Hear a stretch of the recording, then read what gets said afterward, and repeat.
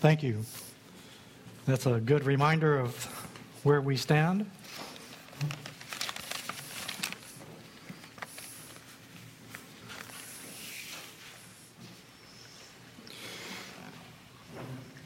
So, New Year, Happy New Year to you. And we hope that this new year carries with it a lot of hope with expectations for the future. Of course, the thing about new things is we don't know what's coming, do we? And a few years ago, when we said Happy New Year,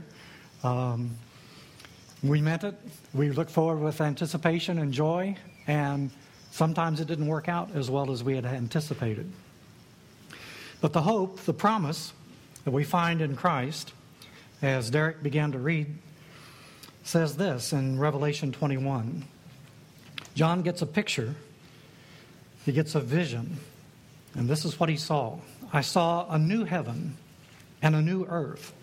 For the first heaven and the first earth had passed away, and there was no longer any sea. I saw the holy city, the New Jerusalem, coming down out of heaven from God, prepared as a bride beautifully dressed for her husband. And I heard a loud voice from the throne saying, now the dwelling of God is with men, and he will live with them. They will be his people, and God himself will be with them and be their God. He will wipe every tear from their eyes.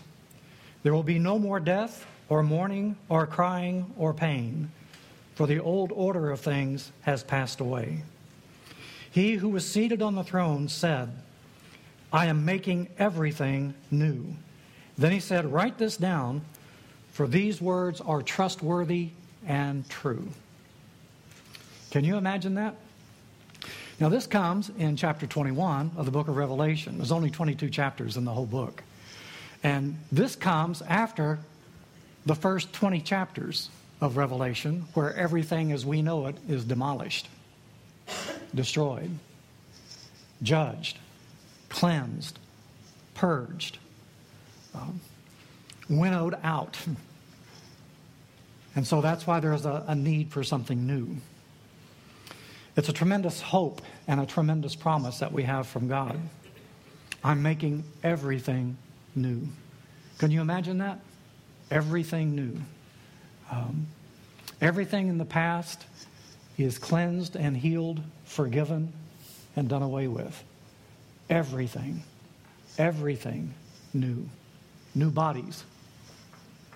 I may even have hair. New future, new hope, new relationships. Everything new. That comes at a price and a cost. Doesn't happen automatically. But for us, it's a free gift. If any person ever wants to come to know God, there's only one initial requirement.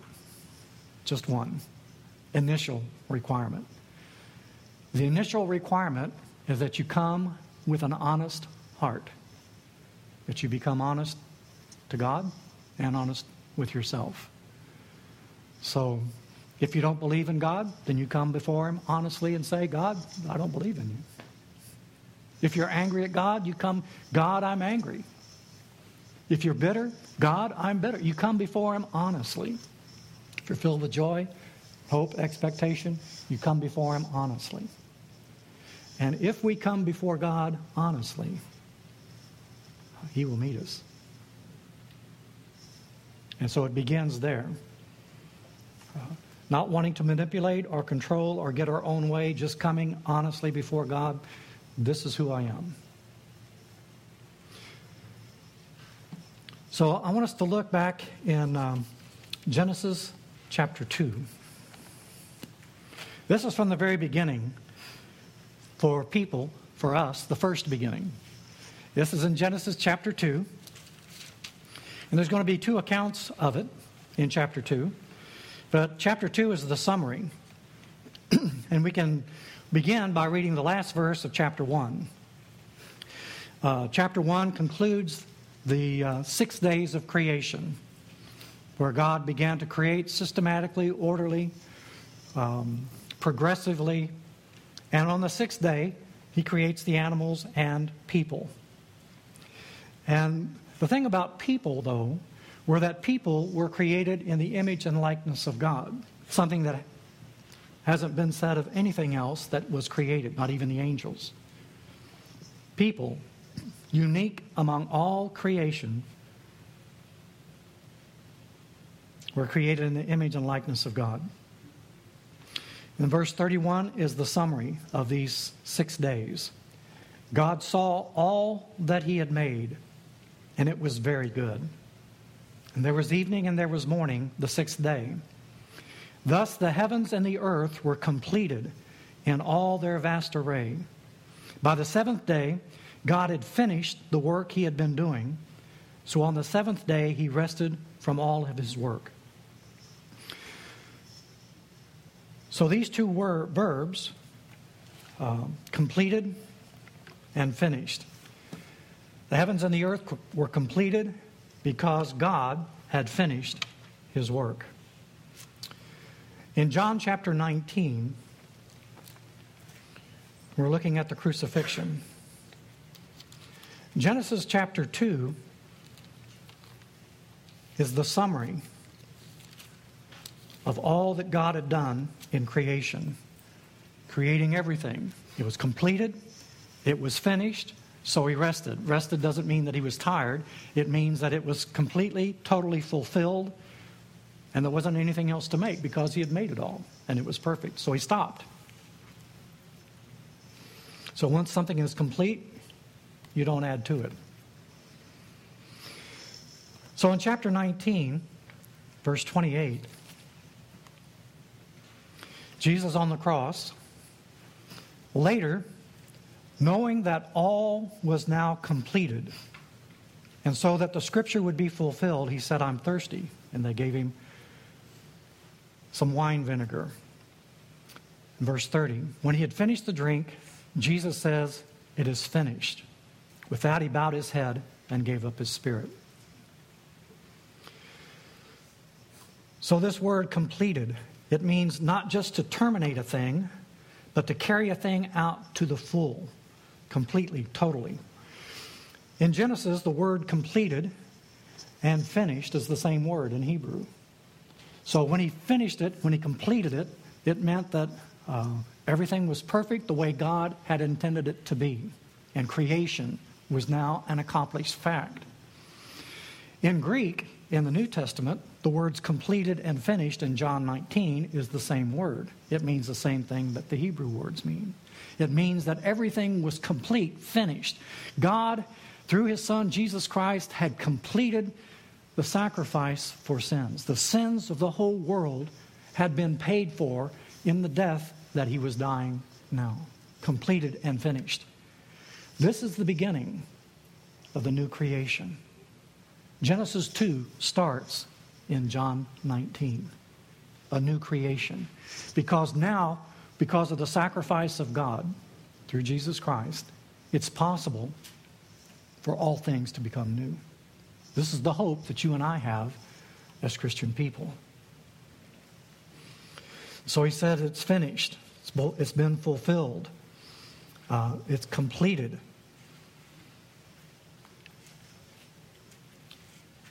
When he had done that,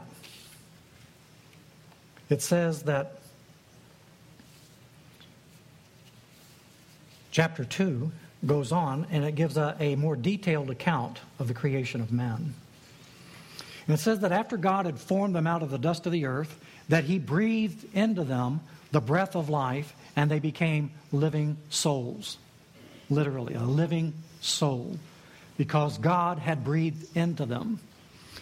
The Gospels, in Mark and Luke, both tell us, using the same word, that when Jesus had cried out with a loud voice, he breathed out, or he expired.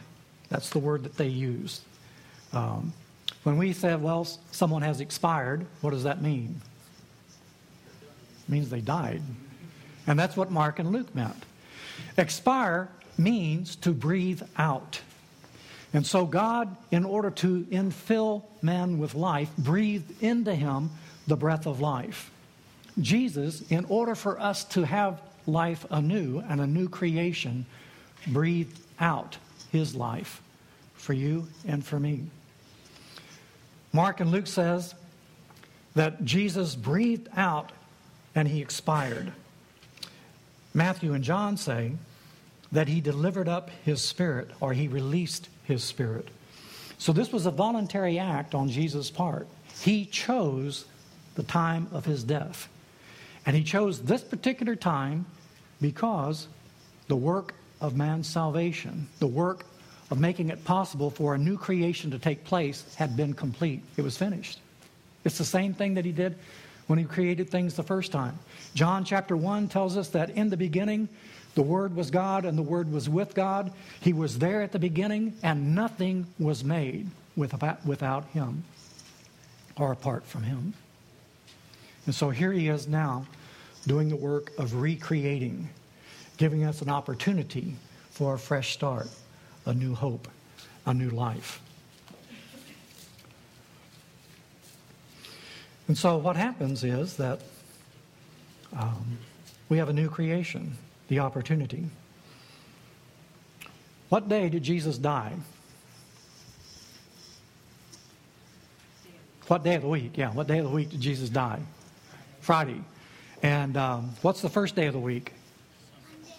No, Sunday's first day of the week. Monday's first day of work week. Sunday's first day of the week. So you got Sunday, Monday, Tuesday, Wednesday, Thursday. Friday is the sixth day. On the sixth day, God created man from the dust of the earth. On the sixth day, Jesus dies on the cross to make it possible for a new creation, for people to be born again on the sixth day. As he breathed into man that first day, now he is breathing out his life so that we might be filled with his Spirit once again. And as you, again, read through the Gospel of John, you're going to see that one of the things that he did in the upper room was he had his disciples there. He breathed on them and said, receive the Holy Spirit. Rebreathing into them. And when the Holy Spirit comes on the day of Pentecost, they heard a sound as of a mighty rushing wind. Wind, breath, Spirit's all the same word.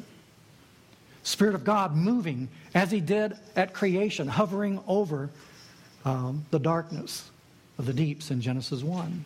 Now the Holy Spirit is moving over his people, putting Humpty Dumpty back together again, recreating people into the image of God because of the completed, finished work that took place on Calvary. And so Friday becomes the new Genesis for us and as Christian people. Becomes the new Genesis. So Jesus died on Friday. When did he rise? On the first day. What happened on the seventh day? Genesis chapter 2. God finished his work. Then what did he do? He stopped. He stopped because the work was done. And he hallowed the Sabbath day. And so Jesus, having completed the work of salvation for us, rested. There's nothing else to do. The penalty, the price of our sin and death was paid, was complete. So he stopped. And he hallowed the day and he observed the Sabbath. On the first day of the week, what was the first thing that was created? First thing God created. Genesis chapter 1. Light. So it tells us, on the first day of the week, while it was still dark, as it was just beginning to dawn, the women came to the tomb and they found it empty. And in the darkness of that tomb, they walked in there and expecting it to be dark because it's inside of a tomb, and it was filled with light. And they had a message. And the message was, why are you looking for the living among the dead? Because he's not here. This tomb is empty. And the tomb was empty only for you and for me. He didn't need the tomb to be, the stone to be rolled away to rise from the dead. You remember in the upper room, later on that day, the disciples are there. They're scared to death. They're frightened for their very lives. Door and windows are closed and locked, and there he is. He's right there. He appeared in their midst. They thought he was a ghost. He said, nope. Here it is. Flesh and bone here. Touch me. Feel. I'm here. I'm alive. So he didn't need the stone to be rolled away to get out. Stone was rolled away so that you and I, can see that tomb is empty. It's for our benefit. And so in the darkness of Mary's grief and suffering and sorrow and loss, and the death of her dreams and hopes along with those of the disciples, into that darkness the light of the good news has shone. John chapter 1. In him was life, and that life was the light of men. And so Jesus, at the very beginning of creation, when God breathed into man, it's the breath of God, the Spirit of God, which comes in and makes alive the soul of the first man. The breath of God, Spirit of God, coming in and creating life where there was none. And this life, the life of Jesus, risen from the dead, now comes and gives life to the people that will receive him, who open their hearts to receive. He imparts that light, his breath, his presence, his life imparted to those who will receive on the first day of the week, the new creation. And so what John sees in the book of Revelation there, he sees this tremendous vision of all of creation being restored and refreshed. Not just people, but everything. Even heaven renewed and restored and refreshed. And same thing here on the earth. And the old is done away with completely and totally. It's a hope and it's a promise. The New Testament, as well as the Old, tell us that because man was placed and given authority over the whole earth, when people sinned and fell, it corrupted everything. And we understand that. Every time we sin, we hurt other people. We damage things around us. There's no such thing as a private sin. Even if it's something that's only going on within your own head or within your own heart. It affects how you think and how you look and how you act and respond, and it corrupts everyone around us. And sin never stops. And when it begins to grow, it begins to produce fruit in our lives. And we can look around us. We understand that part, don't we? Broken lives, broken homes, broken countries, broken relationships, broken health, broken emotions, broken mentally. We know about the brokenness. And so all of that is what we've brought upon ourselves and corrupted our environment and everything else. This is why I look at space exploration and stuff like that. Here we are. They tell us now that there's so much garbage because of all the rockets and junk and satellites and stuff floating around the Earth that it's hard to, you have to be careful when you launch because you might hit something. And so I guess if we get enough of it there, it'll kind of block out the sun, and then we'll all be in trouble, won't we? So even outer space, which is pristine, we've begun to corrupt. So the moon now has a used landing thing up there. So those Land Rovers, they go up there and do the exploration. They don't bring them back. These things that they send and hit other planets and other stars, they don't come back. So we're out here corrupting and influencing and infecting everything around us, aren't we? That's just the way we do it. And that's what we do here in our own lives. And so John is saying, hey, It begins with us, just like the sin begins with us. The redemption begins in us. Paul says, all of creation is groaning and travail, waiting on us for the redemption of the sons of God. Because when we get right with God, everything else will be sorted out. It begins with us, just like sin begins with us. You know, we can look around and we can gripe and complain about things the way things are. But the truth of the matter is, nothing will change until we begin to change. I can blame other people all I want, but it has to begin within my heart. I can say the church needs revival, so, okay, what are you doing about it? Is God reviving your heart? Am I seeking after the Lord, asking Him to change me? That's where revival starts. It doesn't start out there somewhere. Well, the government, who's the government? The government's made up of people, individuals. It starts within us as an individual. So what about this promise?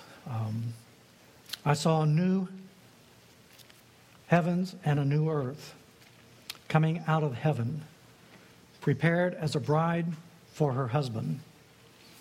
All things become new, he says.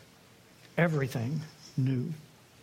So do we have to wait till the end of the world for all of this to happen? What do we do in the meantime? The good news, the message of the gospel, is that because of what took place at the cross, that new creation can begin within us. And that's what we're called to be.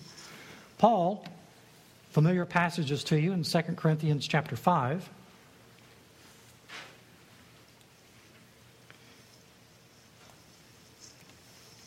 He tells us in verse 14, "For Christ's love compels us, because we are convinced that one died for all," that's Jesus, "and therefore all died, all who are in Him. And He died for all, that those who live should no longer live for themselves, but for Him who died for them and was raised again." So as Christians, people who have asked Christ to come into your heart, people who have been changed inwardly because of the presence of Christ, I want to ask all of us this morning, who are we living for?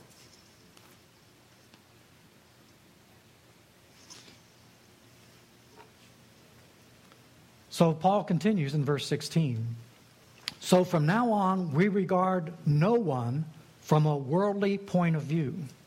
He says it's affected everything that he looks at and every person that he looks at. How do we look at each other? Do we look at each other and evaluate each other from a worldly standpoint? If we do, people in advertising love us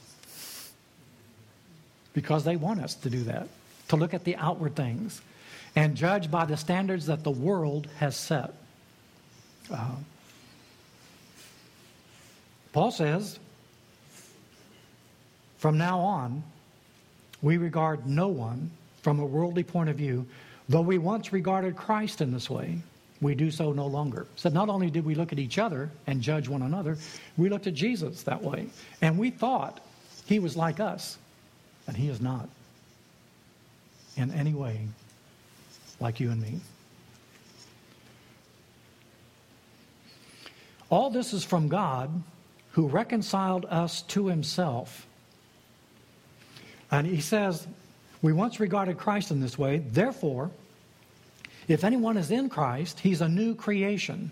The old is gone, the new has come. And that's what Derek was talking about with the children this morning. If any person is in Christ, everything is become new. Because you're a new creation. When God created Adam and Eve, He put them in a perfect environment. It was perfect. When sin entered the world through people, we've corrupted and polluted the whole earth. And so just as the corruption began within us, the redemption also begins in us. And so not only do we look at people differently, we look at everything around us differently. And that's what Paul is saying here in 2 Corinthians. If anyone is in Christ, he's a new creation. The old has gone, the new has come.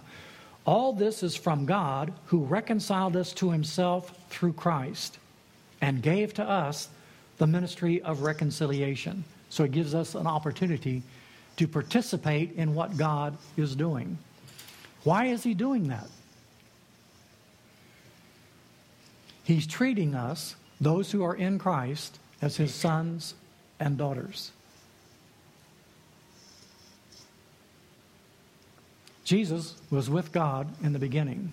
Nothing was created apart from him, and through him and for him, all things were created. And so he's giving us the awareness that we are children of God.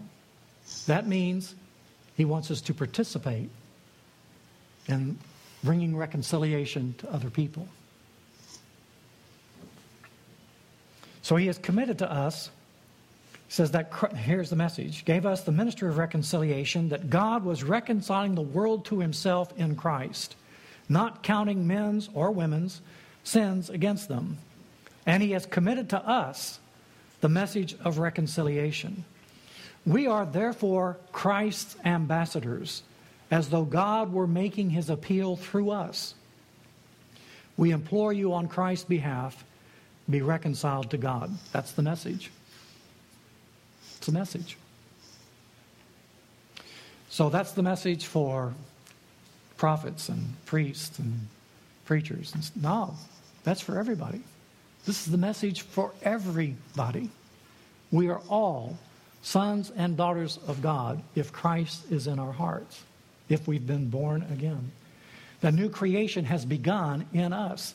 And it's not just for ourselves. It's to be shared. And God has given us, every one of us, this ministry. God making his appeal to others through us. Be reconciled to God. We are ambassadors for Christ, his representatives in a foreign land. That's what an ambassador is. And so in this world that's filled with sin and sorrow, hurt and suffering, we are his representatives here. Part of his family, participating in what God is doing. God working in us and then through us. Be reconciled to God. God made him who had no sin to be sin for us, so that in him we might become the righteousness of Christ, righteousness of God. So the reason Jesus died there in John 19 was to make it possible for a new creation to take place. That's a new creation in us, so that we might enter into a new relationship with God, not under condemnation and guilt anymore, but now received as sons and daughters, cleansed and purified, and to live accordingly. And so as Christians, we have an opportunity, don't we? As sons and daughters of God, we can live as sons of God, or we can live as sons of men. It's up to us. His Spirit working in us, changing us, transforming us from within. But how are we going to live Monday morning? In the flesh or in the Spirit? As part of the old creation or part of the new? We're going to be like the little pigs who went back to the pig wallow? Or like a dog who throws up and then looks around and comes back and eats it? Some of us have the opportunity to do that, and some of us do. But that's a choice that we make. Because we've forgotten. We've been washed. We've been cleansed. We've been transformed. We don't have to do that anymore. So when the prodigal son came home, do you think he stuck around for a little while and got healthy again and then went off and did the same thing? Did he decide he preferred to eat the husks with the pigs instead of staying in his father's house? So why would we leave? Why would we go back to the old ways that was killing us to start with? So he says, look, you're a new creation. The old has passed away. It's finished, done with. You don't have to go back there anymore. You don't have to wallow in the things of the past. You can get up and you have a bright future, a future that God has prepared for those who love Him, and He will unfold that in our hearts and in our lives. We still live in this sinful world, but we live it now as new creatures in Christ, and we live it with His presence and the power of His Spirit within us. And we're not obligated to do the things of the past anymore. And the power of old habits and old sins is broken through the power of the cross.